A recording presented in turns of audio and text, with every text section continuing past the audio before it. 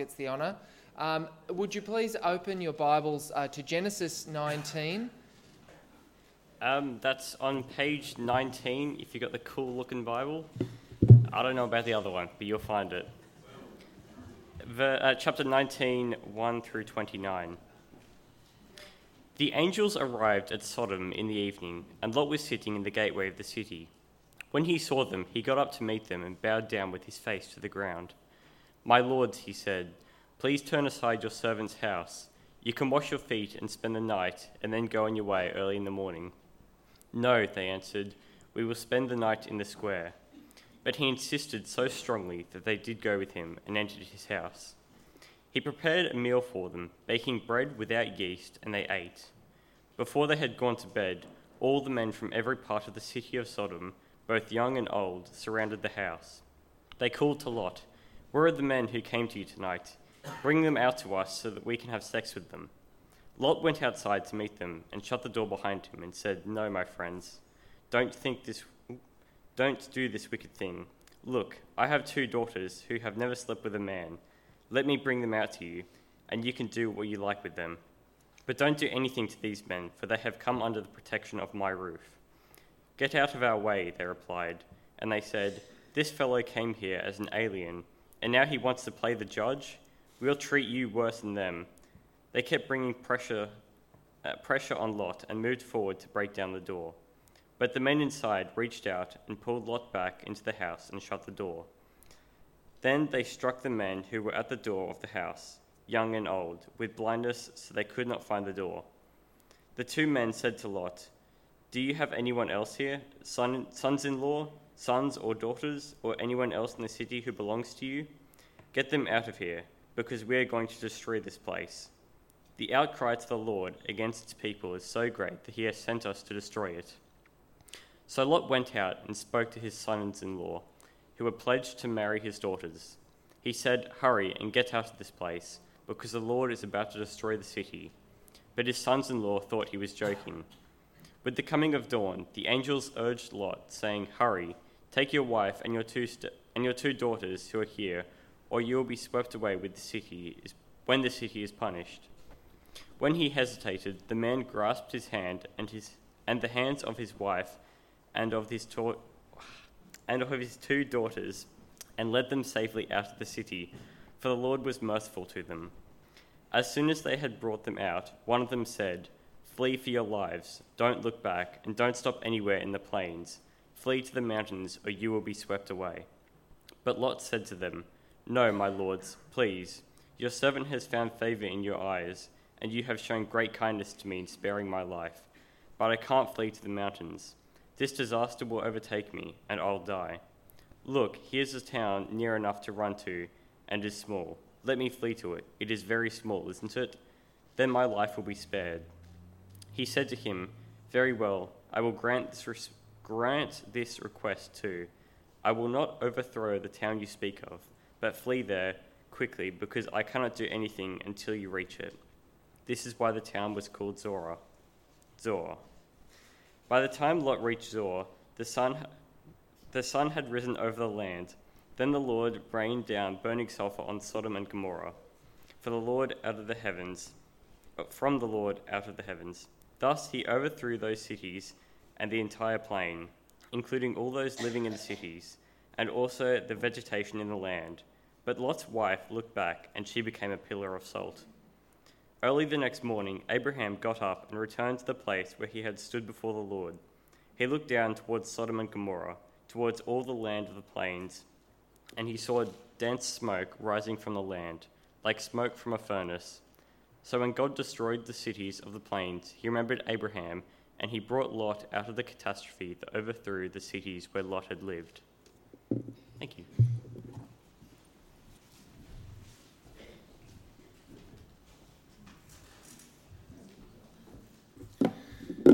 Hi everyone, I'm Scott and I'm the guy that divvies up all the passages for preaching.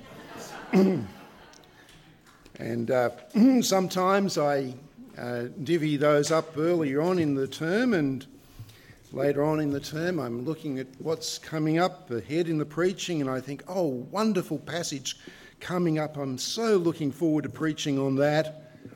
And then I check the roster and I've given it to Pete or to Benjamin. But we've got a really important passage before us today, and so I'd like us to pray as we come to think about it. Let's bow in prayer. Father, thank you so much for the scriptures, for we know that every word that comes from your mouth is valuable and important, and a gift from you to build us up in our knowledge and our love for you and our obedience. And Father, we thank you that the Holy Scriptures are powerful for salvation as we hear and by your Spirit are changed. And so we pray now, Lord God, that you would be moving our minds and our hearts, that we would be those who live in conformity to your will. And we pray in Jesus' name. Amen. Some years ago, I spoke to a lady who lived in New York and who was there when terrorists slammed two passenger jets into the Twin Towers of the World Trade Center. And some of us here, of course, saw that happening live, didn't we? On television. It was night time here in Australia, and I remember returning home from a committee management meeting and putting my feet up to relax, lying on the couch, switching on the television, and really just bewildered, not understanding what I was watching. And I think everyone was. As two of the tallest buildings in the world, filled with thousands of people, burnt, and then I saw them collapse, just drop to the earth, drop to the ground. But what was it like for a local? Well, amongst all of the thoughts and emotions which this lady shared with me, there was one thing which really stood out, and that is that every day on her commute to and from home and work, she would see in the distance those two great towers. And now, she said, I look and they are no longer there. They're gone. One day they stood tall and strong, and the next day, well, they just weren't there, just smouldering rubble. When we see something with our own eyes, there's something about the gravity of it, isn't there? The gravity of what has happened, which burns on our hearts. And sometimes, of course, it's better not to see things I'd rather not see with my own eyes. But there are times when seeing means greater understanding of important truths, which in our Bible passage today was the case for Abraham with regards to something which he once saw. Now, Abraham lived in Canaan, and he lived near the Dead Sea, from where he, in his the hill country that he lived in, had a panoramic view over the whole of the landscape that was below. And it was a view which included, amongst other things, two cities which at the time were commercial, bustling centres, but today are famous only for one thing, and that is their sin. Abraham could see those cities, but he didn't live in them. He didn't belong to them. Abraham was an agriculturalist. He owned sheep and cattle and camels and goats. And so he and his household, his family and those who worked for him, they lived in tents, large family-sized tents, more like portable homes, as they tended their livestock.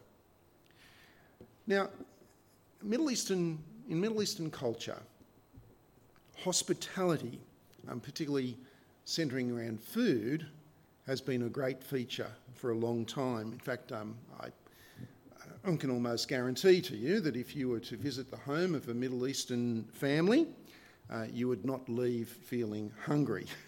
You would not. I mean, it's pretty hard to say no to some of that food, isn't it? To say no to such delights as falafel and tabbouleh and hummus and baklava. Oh, I cannot say no to baklava. It's a culture. It's a culture of generous hospitality which has developed over millennia, even to strangers, even to people who are just passing by, as we see in our passage today in Genesis chapter 18, which you may like to have open in front of you, where in verses 1 through to 5, 3 strangers turned up at Abraham's tent. And in this account, we see that Abraham's hospitality seems to be over the top. Not just by our Western standards, but even by Middle Eastern standards, his hospitality seems to be extravagant, because in verse 2, when Abraham saw these 3 visitors, he dropped everything that he was doing, and he ran from his tent towards them, and when he got to them, he bowed down. He dropped to his knees. He bowed down. Abraham seemed to realise that there was something special about these 3 men, and something special in particular about one of them. And so he begged them to stay, and he begged them to receive his hospitality. Now, one thing I've discovered is that in marriage, is that if I'm going to invite someone over to our place for a meal, it's a good idea to check with Cassie first. But not so with Abraham. Not so with Abraham. Abraham begs these men to stay with him and to eat with him, and then he just races to the tent. And well, let's read what happened in verse 6. So Abraham hurried into the tent to Sarah. "Quick," he said, "get 3 seahs of fine flour and knead it and bake some bread." Now, 3 seahs of fine flour, that's about 22 litres. That's 22 litres of flour. That's a lot of bread, isn't it? That's a lot of bread. And then he handpicked an entire calf to be slaughtered and cooked. That's a lot of meat for 3 strangers. Why? Why would Abraham be so lavish with his hospitality? Well, we get a clue to that in verse 10. Where we're told, "Then the Lord said, I will surely return to you about this time next year, and Sarah your wife will have a son." It was one of the 3 men. Now, in the Old Testament, when you see the word Lord, L-O-R-D, all in capital letters, in the original, that's something like YHWH.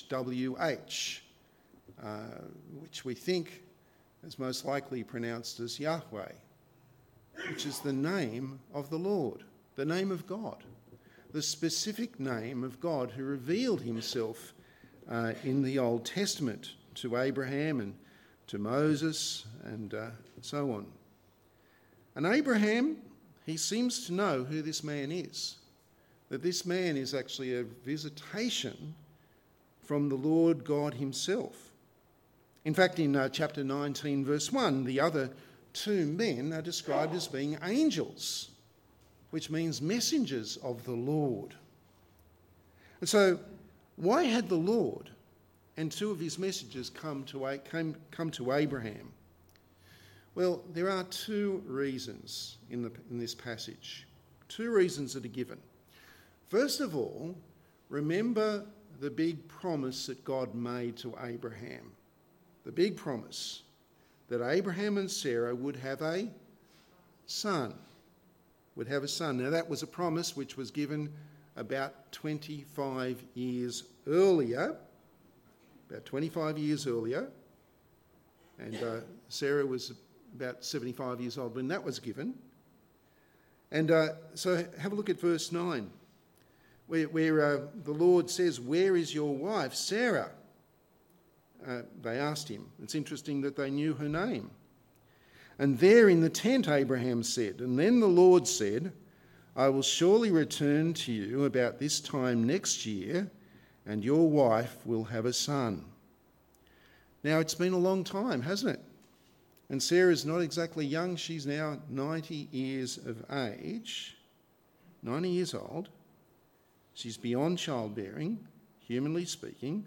In fact, Sarah was eavesdropping, and when she overheard what the Lord had said, we're told that she had a quiet laugh to herself. And she thought to herself, really?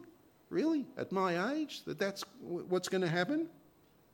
And then there's this interesting interaction when the Lord actually knew what she was thinking and asked her about that. Why did you say that? Why did you laugh?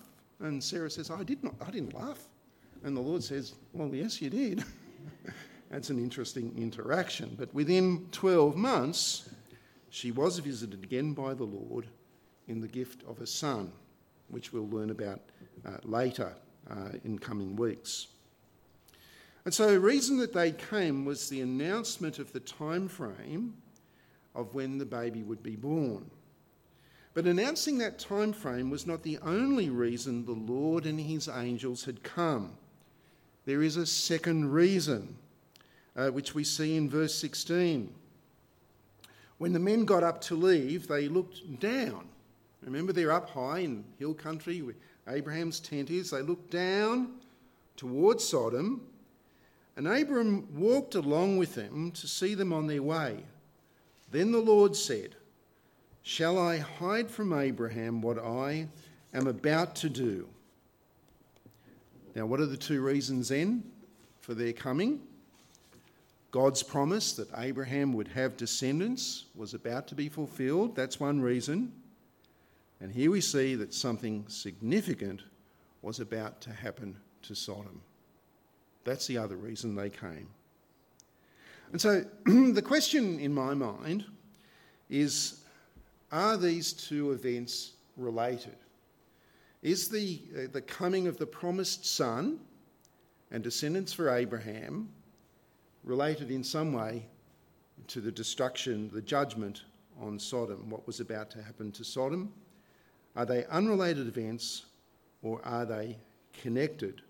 Well, check out how the Lord answers his own question in verse 17, where his question is, Shall I hide from Abraham what I'm about to do? And he goes on to say, Abraham will surely become a great and powerful nation, and all nations on the earth will be blessed through him, for I have chosen him so that he will direct his children and his household after him to keep the ways of the Lord by doing what is right and just, so that the Lord will bring about for Abraham what he has promised him. Something was about to happen to Sodom, which Abraham would see with his own eyes. But seeing what happened was not enough. He also had to understand why it happened, because God was about to give Abraham a son, through whom God would create a special people. They would be God's people, and God would be their God. Now, it's usually not popular to speak of God as being a judge who punishes sin. It's more comfortable, I think, to imagine God as being this heavenly, grandfatherly type of figure. You know, the difference between being a parent and being a grandparent. You know, the kids love going to the grandparents because it's all cuddles and all of that sort of thing. It's easy to imagine God as being a heavenly grandfatherly figure whose love means that he embraces us but doesn't have to deal with our sin, as if sin doesn't really matter. But God is not like that. God is a holy, a righteous, and a just God, who will not allow his creation to just continue to rebel against him. forever. And so if Abraham's descendants were to be God's special people, who Abraham was to teach to live for the Lord, then what would Abraham need to understand? How about that God is a holy and righteous God? He does not just close his eyes to human sin. Now, you may recall from Genesis chapter 13 that Abraham's nephew, Lot, when Abraham and Lot parted ways, that Lot, with his household, had pitched their tents in the green, fertile pasture land just nearby to Sodom. Sodom, which even back then had a bad reputation because of the evil wickedness of the men of the city. But now, Lot and his wife and his daughters and their husbands were not living outside in tents in the pasture land. By now, they're actually living inside Sodom. And so when Abraham learns that God is about to judge Sodom and Gomorrah, who is he concerned for? He's concerned for his relatives, for Lot and Lot's family. And so he has a question for the Lord. Check it out in verse 22. The men turned away and went towards Sodom, but Abraham remained standing before the Lord. Then Abraham approached him and said, "Will you sweep away the righteous with the wicked? What if there are 50 righteous people in the city? Will you sweep it all away and not spare the place for the sake of 50 righteous people in it?" Now, seems a good question, don't you think? Or is Abraham bargaining with God? If there are 50 people in Sodom who love and who trust you, would you withhold your judgment for their sake? And God's answer to that question is, yes, I will. I will. And so in verse 27, Abraham says, well, all right, I know that I'm a bit of a nobody, but what about if there were 45 righteous people in the city? Would you destroy the city just because they had 5 people less than the 50? Would you destroy the whole city for the sake of only 5 people? Apparently there's a thing called a Dutch auction. Anyone know what a Dutch auction is? Well, it's when you start the bidding at a high price and then the seller keeps on dropping the price until someone buys. We do it the opposite way, don't we? You start high, you drop down until someone says, yep, I'll take it at that price. Well, how low could Abraham drop the number? He goes from 50 to 45 to 30 to 20. Well, in verse 33, the bidding stops at 10. If there are just 10 righteous people in the city, then the Lord says, I will not destroy it. But Sodom was a godless city. And what happens next results in what Abraham had to see and understand with his own eyes. And it starts with Middle Eastern hospitality again. Chapter 19, verse 1, the 2 angels arrived at Sodom in the evening, and Lot was sitting in the gateway of the city. Apparently Lot has become one of the city elders of sorts. And when he saw them, he got up to meet them and bowed down with his face to the ground. "My lords," he said, "please turn aside to your servant's house. You can wash your feet and spend the night and then go on your way in the morning." "No," they answered, "we will spend the night in the square." Now, whether it's Middle Eastern hospitality or whether it's because Lot actually knew what went on in the city square after dark, we don't know. He insisted that they stay in his house, and they agreed. But city square, or the house of Lot, made no difference to the men of Sodom who had seen these 2 visitors arrive and who tried to break down the door of Lot's house because of what in verse 5, we see that they lusted to do to these visitors, these strangers, these men. That is how debauch the city had become. And in verse 8, you've got to wonder about Lot as well, who offered up his own daughters in place of the two visitors. But it's all over for Sodom. And so in verse 12, the messengers tell Lot to round up his household and to leave the place immediately. And, in our day, people scoff at the idea of facing God's judgment instead of accepting his salvation. People scoff at the idea, the notion that, as the Bible says, that man is destined to die once and after that to face the judgment seat of God. They scoff at that idea. They take their chances.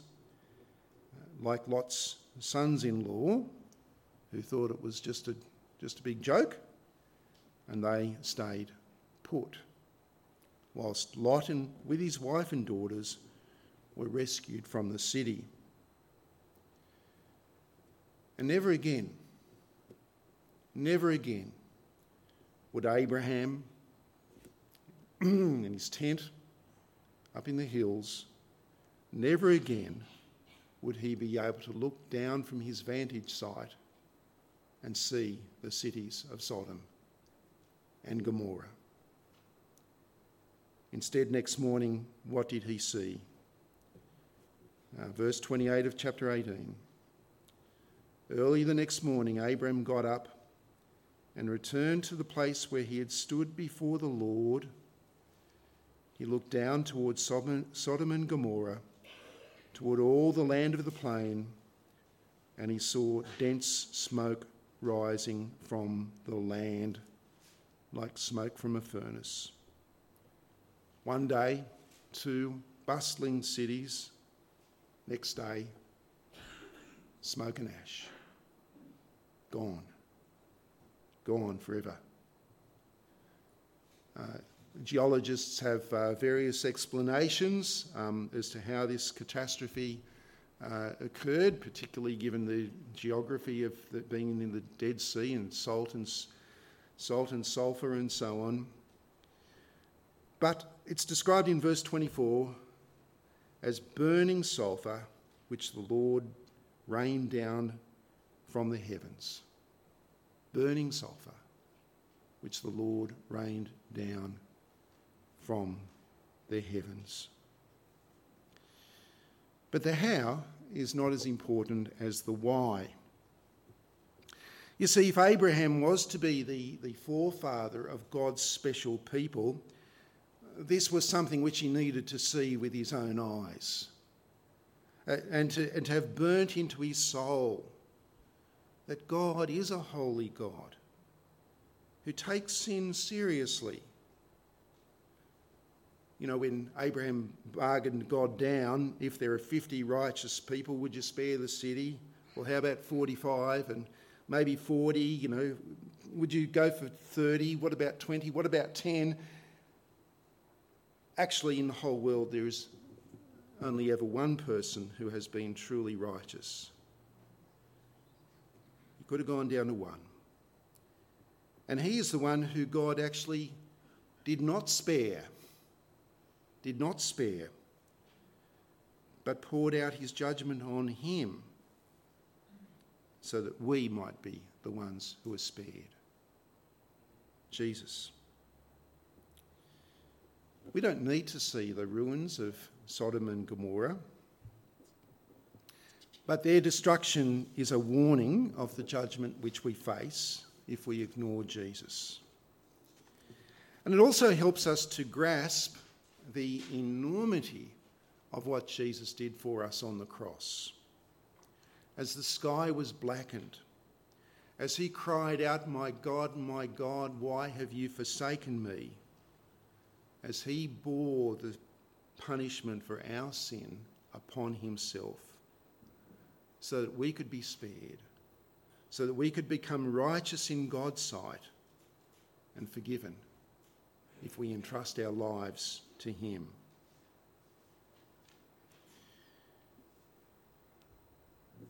There was one member of Lot's family who didn't make it all the way to safety.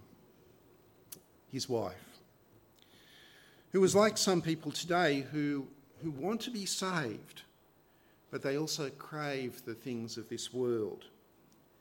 Lot's wife may have left the city, but where was her heart? Well, in Luke chapter 17, Jesus says, remember Lot's wife. Remember Lot's wife, whose heart was back in Sodom with her house, her possessions, her life, which she found hard to let go of. As she fled from Sodom, in verse 26, she stopped, looked back, and died. So do not cling to the things of this world. One day, Abraham stood with the Lord, looking out on the bustling cities below. Next day, all he could see was smoke rising from the ruins.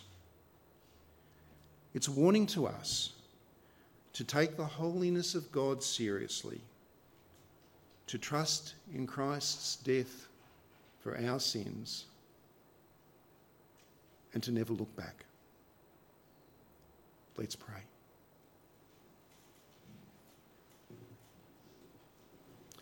Father, you are a holy and righteous God.